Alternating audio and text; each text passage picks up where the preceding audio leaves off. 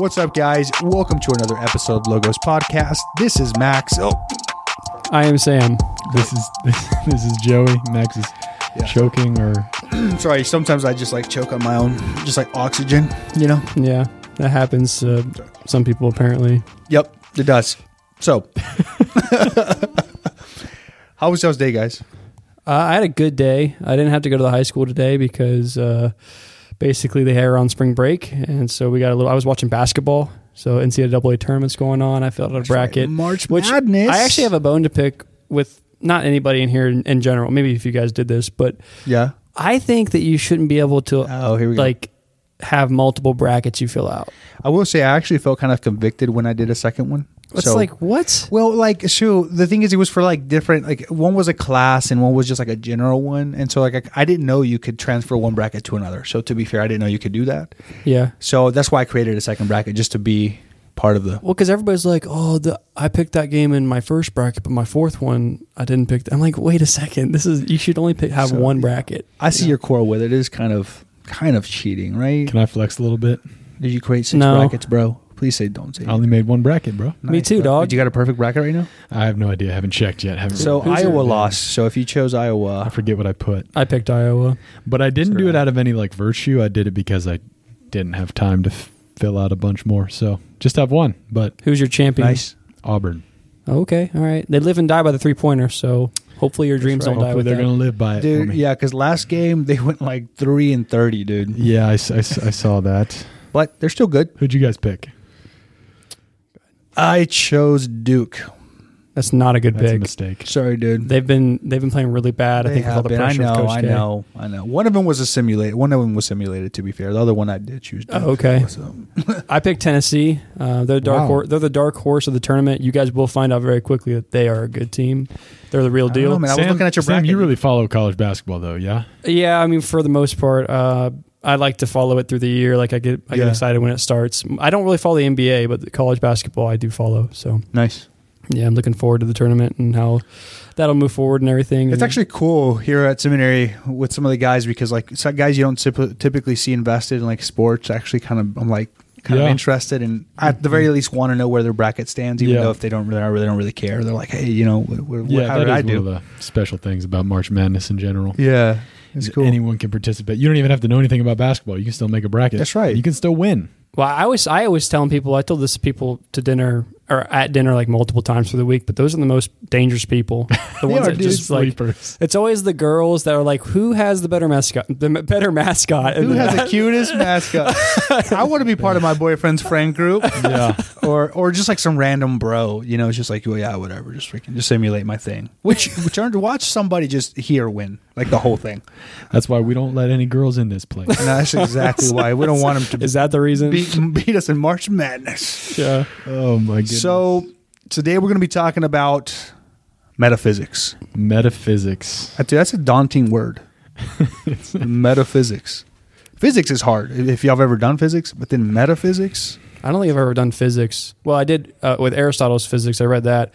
That's right. I got all the way through high school without taking a chemistry class too. So that I consider that. I'm gonna put that on a resume. Like, hey man, I don't know chemistry at all. But yeah, metaphysics is just like, what in the world are we talking about now? Yeah, it's a whole new world. How did you get past that? That's crazy. I don't know. I wonder if I shouldn't have said that. People are gonna be like, I'm not listening to these guys anymore. They're stupid. Good thing we're not talking about chemistry, dude. You know what I mean? We won't be doing a podcast on chemistry. That's right. We're gonna be talking about metaphysics. It goes beyond chemistry, actually. So, what is metaphysics, Joey? Should we give a disclosure first that this is going to be like a really, we were going to just heads up. This is going to be an abstract episode. Metaphysics is a very abstract science. Yes. We're going to try to make it as clear as we can.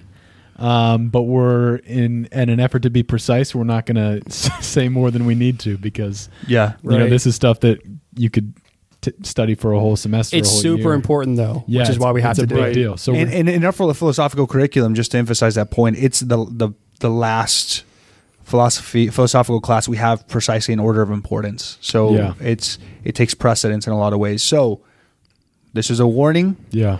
If we get a little abstract, good. But stay tuned. Hopefully you learn something. Hopefully this episode helps you maybe think a little bit about reality in a maybe a different way. So let's start by defining metaphysics. I know you have the Greek up here, so would you like to say it? Ta meta ta physika. It was one of our professors' pickup lines in class. You know what I mean? Yeah. So Joey took Greek, so he's really good at it. Did you know that? You guys did too. We were in the same class, dude. I know. That was a joke.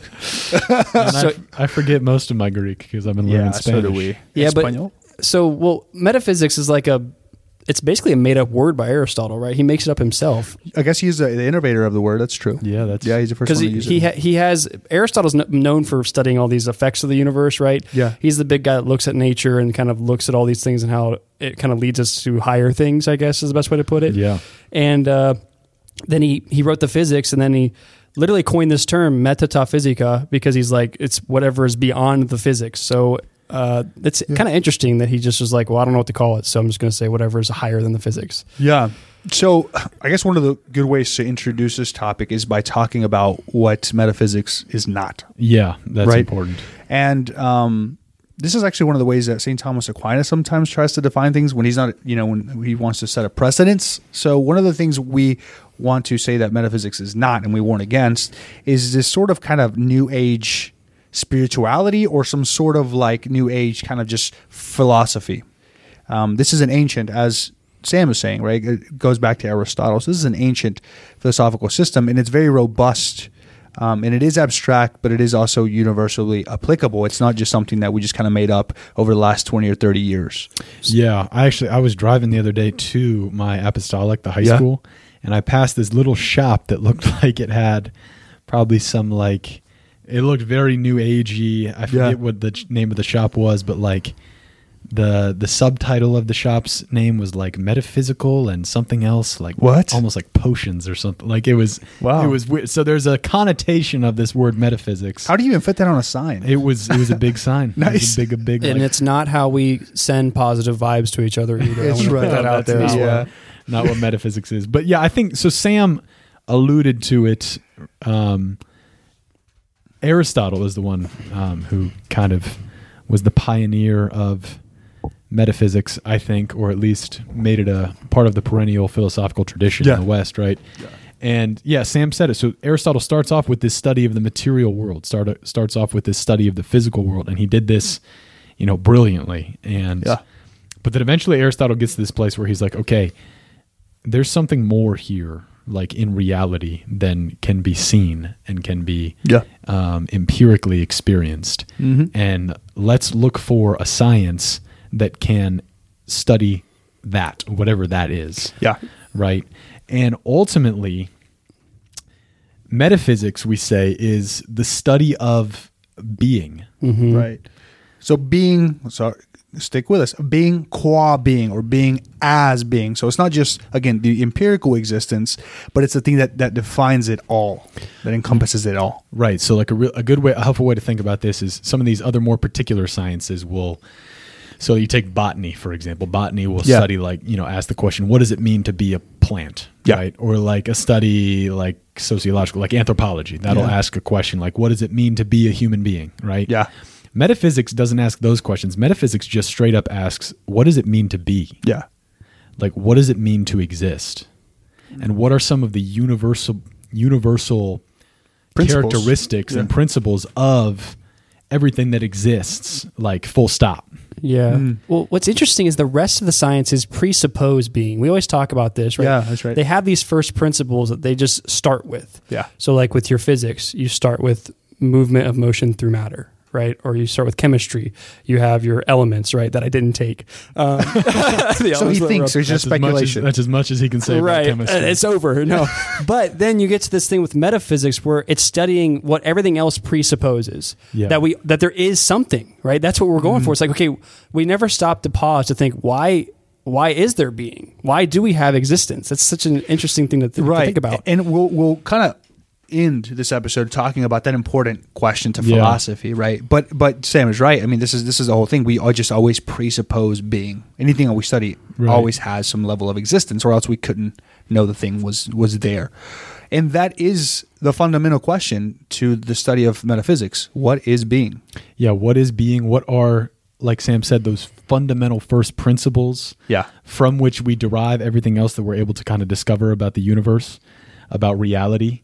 And we mentioned that we study metaphysics last here at the seminary, and it's typically one of the last things that you'll study in a philosophical curriculum. But because it looks for those first principles, it's often also called like first philosophy, right? Or the queen of philosophy, because it's trying to view things from the highest perspective. Right. Right. So that is metaphysics. So the question comes up, like, why should the church care about it? Doesn't actually. So, So this is the church cares precisely because the church is all about the cooperation of faith and reason. We know ourselves, like we know we have the capacity to reason and use our minds. So therefore we should kind of cooperate with that. We should look for the highest truths, right? And that's why we work our way up to metaphysics. It's like really very important for us to not, I guess, take a question and say, let's not think about that because it's hard to think about. No, we need to go after that because it's very difficult to understand. Right. So like one of the reasons we would say we study it is precisely because it complements human reason. It also emphasizes the importance of human reason. Yeah. Right. And human wisdom particularly. Right. So, and like we were saying earlier, right? So we don't limit knowledge to the empirical world in the church. Right? No. Truth is not limited. In fact, truth itself is not a tangible thing. Yeah. Ideas are not a tangible thing. Yet they exist, and they exist profoundly within our hearts and in our minds. And so one of the things that metaphysics allows us to do is to dignify that knowledge in a certain way, and also to know that it is possible to comprehend universal principles and that these highest forms of philosophical inquiry.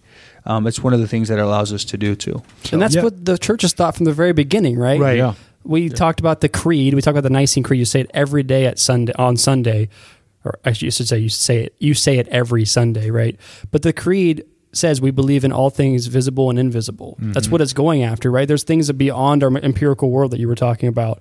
And this is from the very beginning we think this, right? So now we have to work with that. And so like another thing I want to say too is like, why is it particularly that we emphasize in seminary? So I will say this, we're fortunate in seminaries that we have such a robust philosophical education here. Yeah.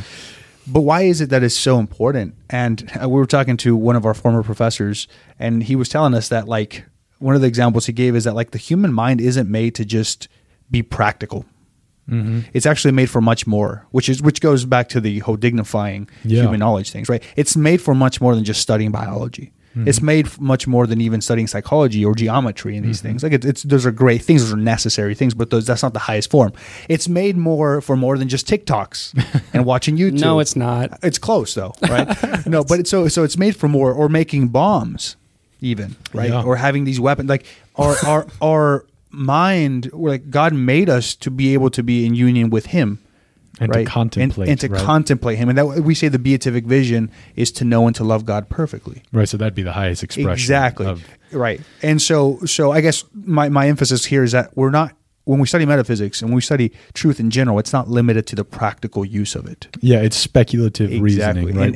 Exactly. And so we would say this is why the church emphasizes its importance. And Sam mentioned in the Nicene Creed, we profess that God created all things visible and invisible, right? So that's a Christian idea that God created everything. But the idea that there are visible and invisible things is not a distinctively Christian idea, right? So like Aristotle, who lived in the 4th century BC. Or even before him, so like Plato. Right, Plato, right. Aristotle, these Greek philosophers, they, in assessing reality, clearly understood that there was more to reality than simply the material empirical world, right? So there's things like forms, right? Like things have natures and forms. So like you look at a tree and you can grasp its like essence as a human being. Like the human mind has the capability of doing that in a way that like an animal mind does not. Right. Or like a human soul. This is an immaterial principle within the human soul that animates the body. You can go back and listen to our episode on the soul if you'd like to. Right. And so metaphysics allows. So one of the reasons the church cares about metaphysics and has seminarians study it and that it's a part of the church's life is because the church believes in the the church recognizes, I shouldn't say believes, the church recognizes the capability of human reason to grasp reality, right? And that nothing that we believe through faith should ever contradict what our mind is able to grasp about reality through its own proper functioning, right? Yeah. So one of the images that I saw one time, I think it was Thomistic Institute use, that I kind of would like to share, maybe give a little of an imagery here. And a shout out to the Thomistic Institute. Which is a great platform they have going on there. But I will say, like, so imagine that, like, you had 3 human beings in a room, like right now, for example. Look at that. Check that out. All right, so imagine, and you see things in us, right? There's certain things about us that you can tell, Max is brown and Sam is not brown. Handsome. That's the nicest way to put it. All right, so I was going to say, so you see these different characteristics, right? But then you also see things that are, like, universally applicable to us 3, right? We have eyes. We talk. We can communicate. 2 arms. 2 arms. 2 legs. Well,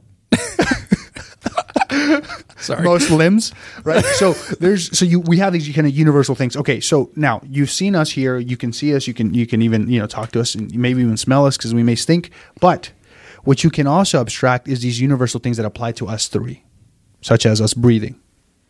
Right, such as us thinking. The things that constitute human beings. Exactly. Yeah, like human nature. Exactly. Right? Yeah. And so when we talk about, like, metaphysics, it's studying those principles, these principles that are abstracted from just the things we come in contact with beyond that. But are nevertheless real. Right? Exactly. Like human nature is a real thing. Like, there's something with the 3 of us sitting in this room. We're distinct, particular individuals, but nevertheless, there's something in common between us. Yeah. Which is why someone can look at us and say, oh, those 3 things are the same type of thing. They're the same nature. They have the same nature, right? They perform the same functions. They have rationality. That's something that characterizes human nature. You have that great quote from Fides et Ratio. Yeah, so Fides et Ratio, it's Faith and Reason. Pope John Paul II promulgated it. It's a great book talking about precisely this relationship between faith and reason that we've been kind of talking about here. And one of the quotes that he has here comes from paragraph 83, and it writes, "I want only to state that reality and truth do transcend the factual and the empirical, and to vindicate the human being's capacity to know this transcendent and metaphysical dimension in a way that is true and certain, albeit imperfect and analogical." Yeah. So that kind of sums up what we've been saying, is like the human being has the capacity to know truths that are transcendent and universal. Yeah. And that are not just limited to the particular and the empirical. So that's one thing, right? So that's one reason why the church, studies it, appreciates metaphysics. The second reason is because it's an important complement to theology. Yeah. Right? It is, yeah. As, in fact, we say that philosophy in general is the handmaid to theology, right? Right. And so an example of this is like when we start to think about things like the nature of the Blessed Trinity, right? Boom. So we could never discover that the Blessed Trinity exists with our own natural reason. Right? Nope. This had to be revealed to us by God, right? Yeah. It supersedes our ability to know. But what do we say? We say that the truth of the Blessed Trinity cannot contradict our natural reason's apprehension of the world. It can supersede it. It does supersede it. Right? Yeah, certainly it supersedes it, but it does not contradict it. So we should be able, using our reason, to think about the way, in a very limited way, because it's such a transcendent mystery, but the way that the individual persons of the Trinity exist in one nature, right? And the church has developed a language and a way of thinking about those things to draw out the intelligibility of it, right? Or so to the Eucharist, like when we say that transubstantiation takes place in the Eucharist and the conversion happens. Yeah. How do we understand the new type of existence that's here, right? We have to rely on metaphysics to be able to understand these mysteries of faith. And I mean, even like the word transubstantiation, big word. Yeah. I'm glad I got it right. Was not used until we were talking in church history. Is it Pope Innocent III, right? At the Council of the Fourth Lateran Council. Exactly. So in 1215. Oh my! So it's high fives in the studio. Hey, bro, rocks in the studio. Yeah. So my point being that it took that long for the church to be able to kind of articulate what this teaching was. So metaphysics allows and gives a framework to the theological concepts that are difficult to grasp. Yeah, that's a good point. And okay, so It seems at this point of the conversation, we need to transition and talk about what does metaphysics actually study. So how would you guys answer that question, I suppose? Yeah, that's a good question. I think so. Metaphysics operates under two basic principles. I should say universal principles, right? By which it tries to investigate reality. Or it at least deduces these principles from its observation of reality, right? Yeah. And these principles kind of apply to everything that exists. So the first principle is a principle of non-contradiction. It is. Sam? Yeah. So thank you, Max. The principle of non-contradiction can be defined as a thing cannot both be and not be at the same time and in the same respect. Boom. That's it. So it seems pretty simple, and and it is, because it's the highest and most universal principle. But this is something that Aristotle identified in his Metaphysics, this principle, and he actually went through this chapter-long logical demonstration of this principle. But basically, this is a principle, again, that applies to everything that is in existence. Yeah. That a thing cannot both be and not be at the same time and in the same respect. So some examples of this. So one example, Sam cannot both be here in front of me and also not be here at the same time. He is either here or not here. It's contradiction in terms to say Sam is both here and not here. That wouldn't make sense. Just on a very basic example. Yeah. Right. Well, and you take it as a given usually, right? You're just like, oh, that makes sense, right? Well, that's what it's going for. It's trying to establish what this rule is, essentially. Yeah. A door cannot be both opened and closed at the same time and in the same respect. Yeah. Right? Yeah. And it's a good... Sam, when you just said it's a given, you're right. And if this principle did not hold true, we could not think clearly about anything. We couldn't even operate in the world because contradictions could just come left and right. Yeah, and so even just socially speaking, we wouldn't have much of a social order. If we didn't have some level of universal principle, then we couldn't even function. And so what's cool about this is it's not just a principle that we've subjectively agreed on, but it's grounded in the way that things are. That because of the way reality is, a thing cannot both be and not be at the same time and in the same respect. Now you might get some people. Hit us. Joey was excited about this when we were planning. He came up with this all by himself, I have to say. Actually, I have to tell you, I didn't come up with it by myself. Of course you didn't. It's plagiarized? Is that what I'm hearing? So I got this example from Father Mike Schmitz. Oh, well, he's good. He's good. Well, we recommend Father Mike Schmitz. Yeah, we do. For what it's worth. Cool. Maybe we'll have him on one day. He's kind of short. We had the CFRs on. Come on, Max. Sorry. I saw him in person. He's never going to come on now. Sorry. No, he might come on, He's, whatever. Anyway, all right. So anyway, Joey. So he talks about, what happens if someone tries to get clever and refute this principle of non-contradiction, right? They might say, okay, well, hold on a second. If I take a lamp and I turn it off, but then I set it on top of a table, then the lamp is both on the table and off, right? As in it's turned off. What a genius. So now the lamp is both on and off at the same time. Sick, dude. Right? So what's the problem with this? Is that rhetorical? I'm asking you guys. Oh, so it's on, but not in the same respect. There we go. The same respect is a big part of the principle. Boom. When you say that at the end. Right. So it's not both on and off in the same respect, right? Yeah. And so really, you can go crazy and just try to find something that refutes this principle, but you won't be able to do it because it is a universal principle. And that's a challenge to all our listeners, by the way. If you find one, go ahead and email us. Yeah. And we'll take this episode down. Yeah. Well, the second one's the principle of sufficient reason, of which I messed up when we were talking about it before the episode, but I'm going to get it right this time. Here we go. So essentially what that principle is that everything that exists must have a sufficient reason for its existence.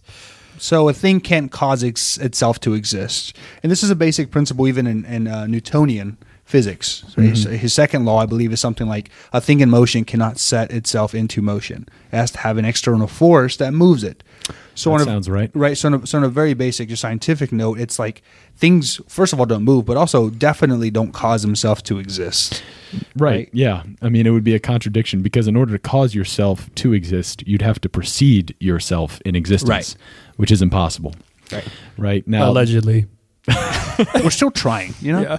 Now, this does lead us to an interesting question. If everything that exists has to have a sufficient reason for its existence and nothing can cause itself to exist, then that seems like it would apply to the entire universe. It does. Right? Writ large. Yep. Which prompts us to ask a very important question, which is one of the most important questions in philosophy, and I think one of the deepest questions of the human heart. And I'm going to let Max say what that question is. The question is, why is there something rather than nothing? And this is, as Joey said, the kind of question of philosophy. I mean, this is the perennial question that we try to answer. Why is there something rather than nothing? It's one of those questions that when I think about it, it makes me like nervous, or like I get kind of upset. You know, you're like, wait, it doesn't make any sense that we have some, like, why do we have a being, right? Yeah. So that's why, metaphysics, the study of metaphysics will prompt us to ask these questions and perhaps even try to formulate an answer to a question like that, which would lead us ultimately to God, right? Right. Who we would say is the reason for the universe's existence. Right. So we've established these two major principles, right? Basically the foundation of all philosophy, but now we can move this conversation after doing that into more of these transcendental properties that are very foundational for metaphysics in general. Right, so this is another thing that metaphysics studies and identifies in its assessment of reality, these transcendental properties. Yeah, what are these? The faces of being is what one of our professors called it. Yeah, the different ways that being presents itself to us, and to the different aspects of us. So there's three of them. Yeah, maybe just take them one by one. I think that would be good. All right. But so the place to start probably is with goodness, and I think you could probably pick any of them, but we decided to start with goodness itself. Yeah. So goodness is a transcendental property of being. Right. What that means is that everything that exists, insofar as it exists, is good. Right. Say that one more time, Joey. Everything that exists, insofar as it exists, is good. Say it one more time. Now, some people might object to this. Some people might think, okay, that doesn't really seem right. And I think that initial objection is understandable, but it comes from a misunderstanding of what it means to exist. Yeah, right? or what goodness is, too. What goodness is. All right, so first let's talk about what it means to exist. Right, so a lot of people think that the fact that something exists is kind of like the least significant thing about that thing. Yeah, we would say, what did Sam say? It's like people take it as a given. Yeah, you're kind of like, well, that's a thing there in front of me, right? And it's just like there. And I don't know, it's something that I can kick it, right? That's what it means for a thing to exist, is I can kick it, right?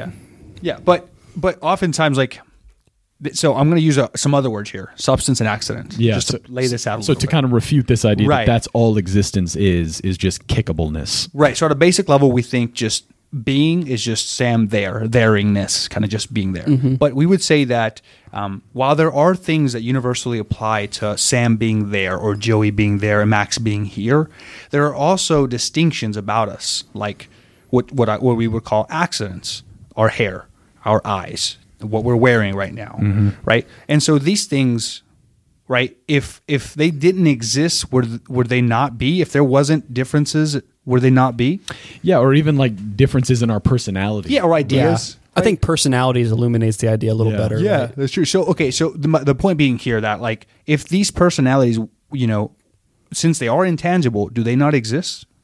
That's the question, right? And obviously they do exist. Yeah. And as a matter of fact, they exist so deeply within us that they are us. Yeah, they constitute us. So while we have a substantial level of existence here, like, we are all human beings, we have rational powers, we have passions, we're kickable. Sam is definitely kickable. All right. One leg joke. Oh, sorry, dude. Wow, dude. Cool.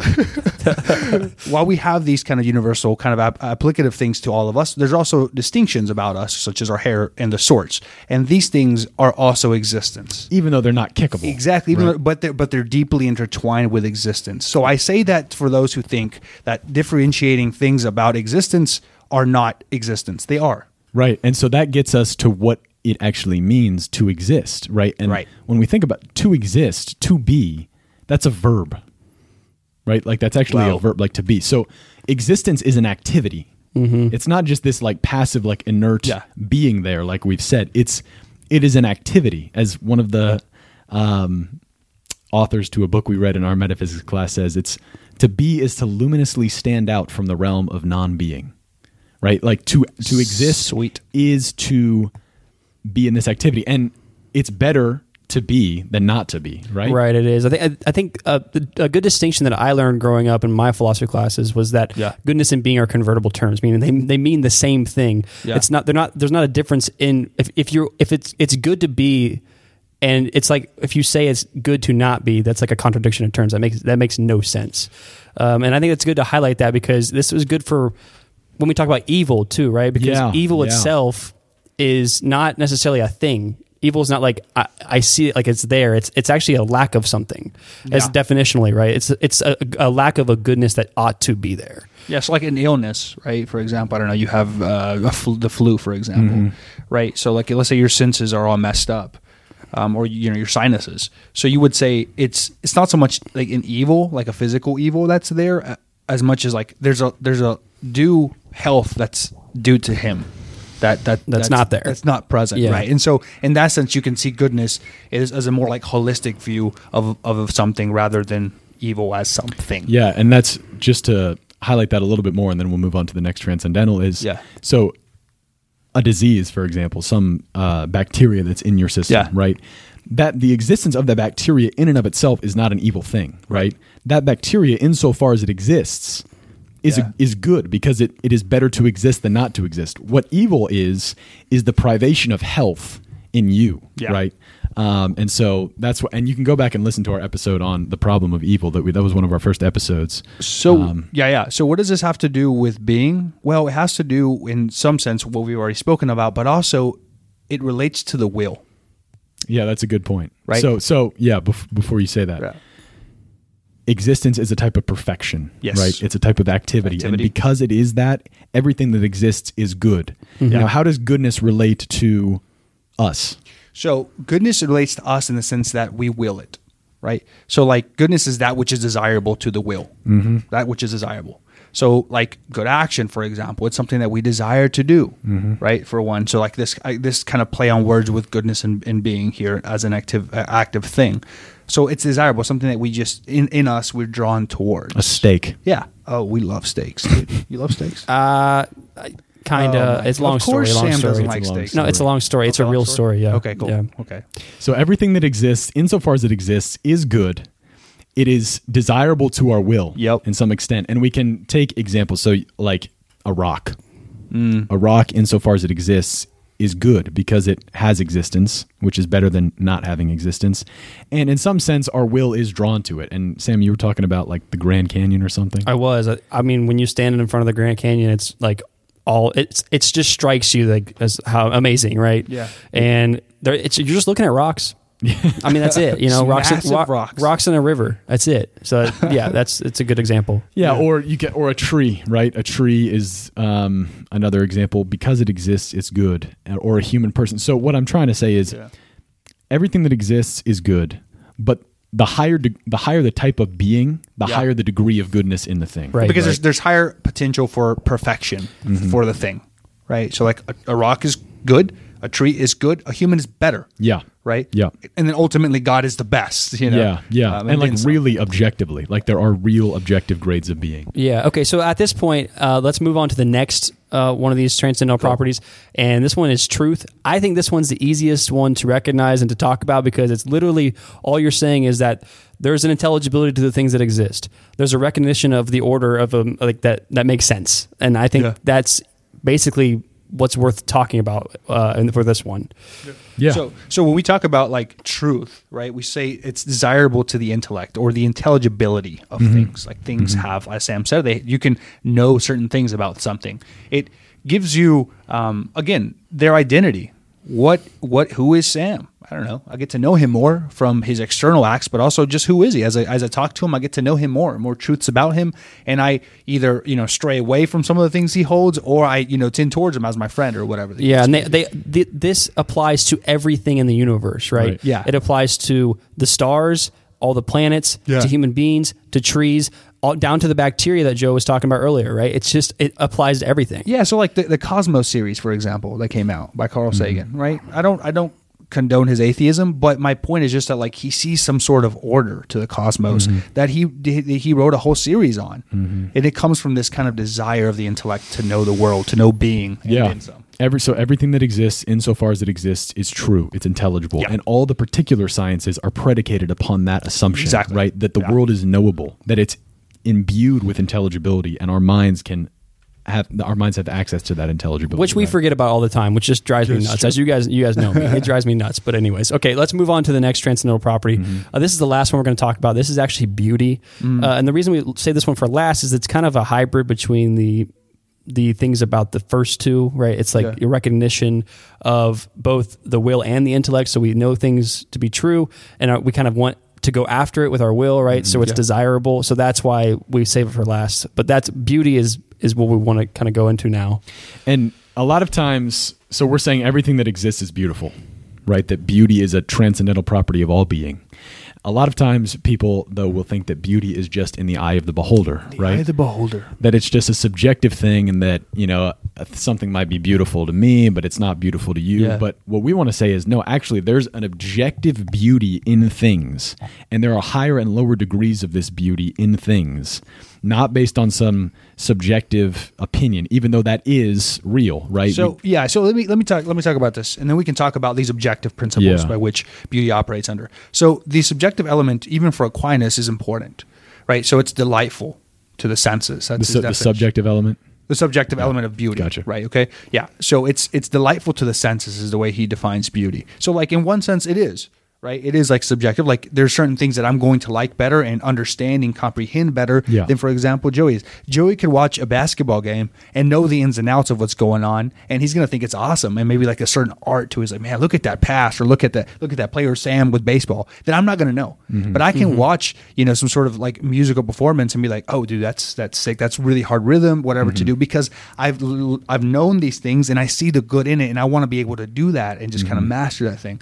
And so like there is a subjective element, but it's not just a subjective element. And I would say that, like, as we've been speaking this episode, is that there's principles by which this subjective element must be guided. Or there's a detriment to the actual beauty inherent to the thing, right? Which are, there's three particular principles, right? That beauty. There's three. So Aquinas will talk about three things that are three aspects of the beautiful. These objective aspects of the beautiful. The first is integrity, right? Wow. So something is beautiful insofar as it has an integrity, a wholeness to it.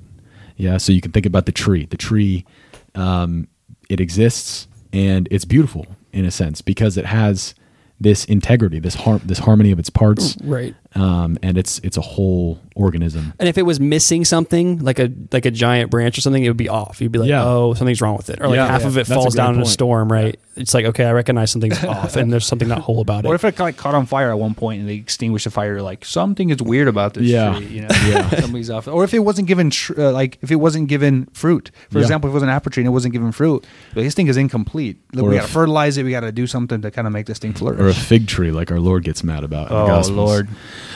The second aspect of beauty is proportionality, right? So you can think of, Bishop Barron wants to use the example of a golf swing. Like you look at someone swing a golf club, and it's got this like integrity to it, this wholeness, but also this proportionality. Like there's a, it's just all of its parts are interrelated in a ordered and harmonious way. Nothing sticks out. Yeah. Right. Yeah. And so you move up the scale of being from like, elements to bacteria to rocks to trees to persons to and the degrees of beauty will increase because integrity will increase and proportionality. I just want to say I don't like how we've been skipping dogs this whole time, but you're right. I have been skipping animals. How dare you, dude? Sorry. Whatever, bro. That's all right. Sorry, Winston.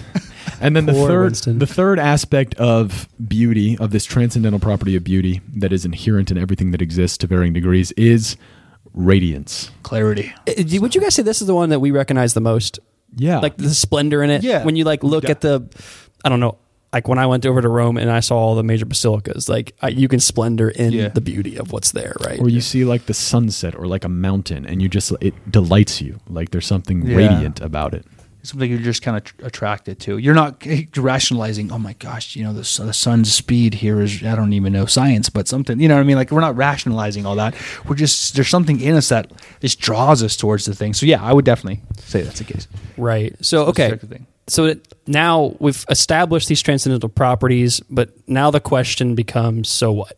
Like, why did we do that? Right? Why did we take all this time to talk about these transcendental properties and how they relate to everything and how everything's grounded in these transcendental properties? Like, what's the point?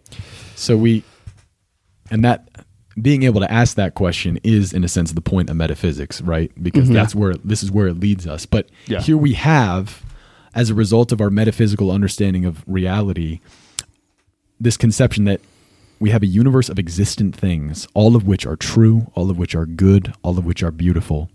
And we know that everything that exists has to have a sufficient reason for its existence. Yeah. And that the universe can't be that reason for existence because it can't cause itself to exist. Yeah. So where does that lead us? I know what I'm thinking. What do you guys know what you're thinking? No, we're thinking about God, right?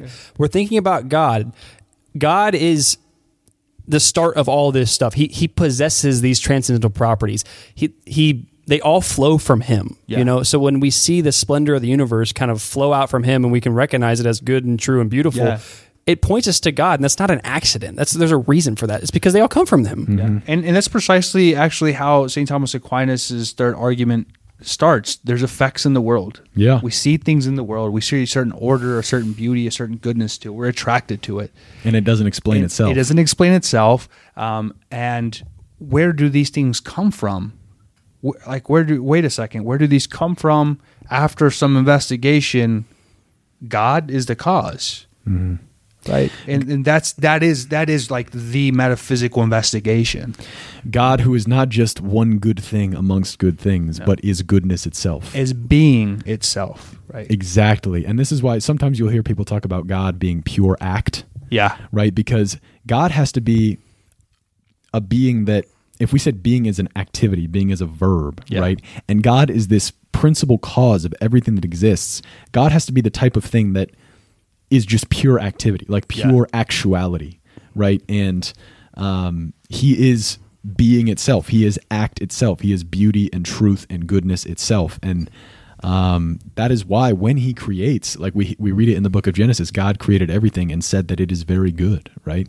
Because it flows from him. Right. And not to build his ego up, but just a recognition of who he is. Yeah. And who we are in light of that. Yeah. Right. And so that's what metaphysics... That's what metaphysics seeks. That's why it's important. That's why we take time to talk about it, right? Yeah. So, you got anything else? Smash the subscribe, dog. Smash the subscribe. And also, I hear something else you should be doing if you like Logos Podcast and want to help us out is give us a 5-star rating. That's right. And write a good review. That's right. Visit our website. Just like it. Send us something. Like I said, if you want to talk crap about Sam, you know what? I'll accept it. I'll bring it up on the next episode. Logos-pod. Yeah, .com. Holla. Got anything else, bro? I think I'm good, bro. Yeah. How you doing, Joey? Too, man. Yeah. All right, guys. Well, I hope you enjoyed this episode. I hope you took something. And as always, God bless. And Carlo. Dang it! we mess his name up every time. Well, blessed Carlo Acutis, pray for us always. God bless.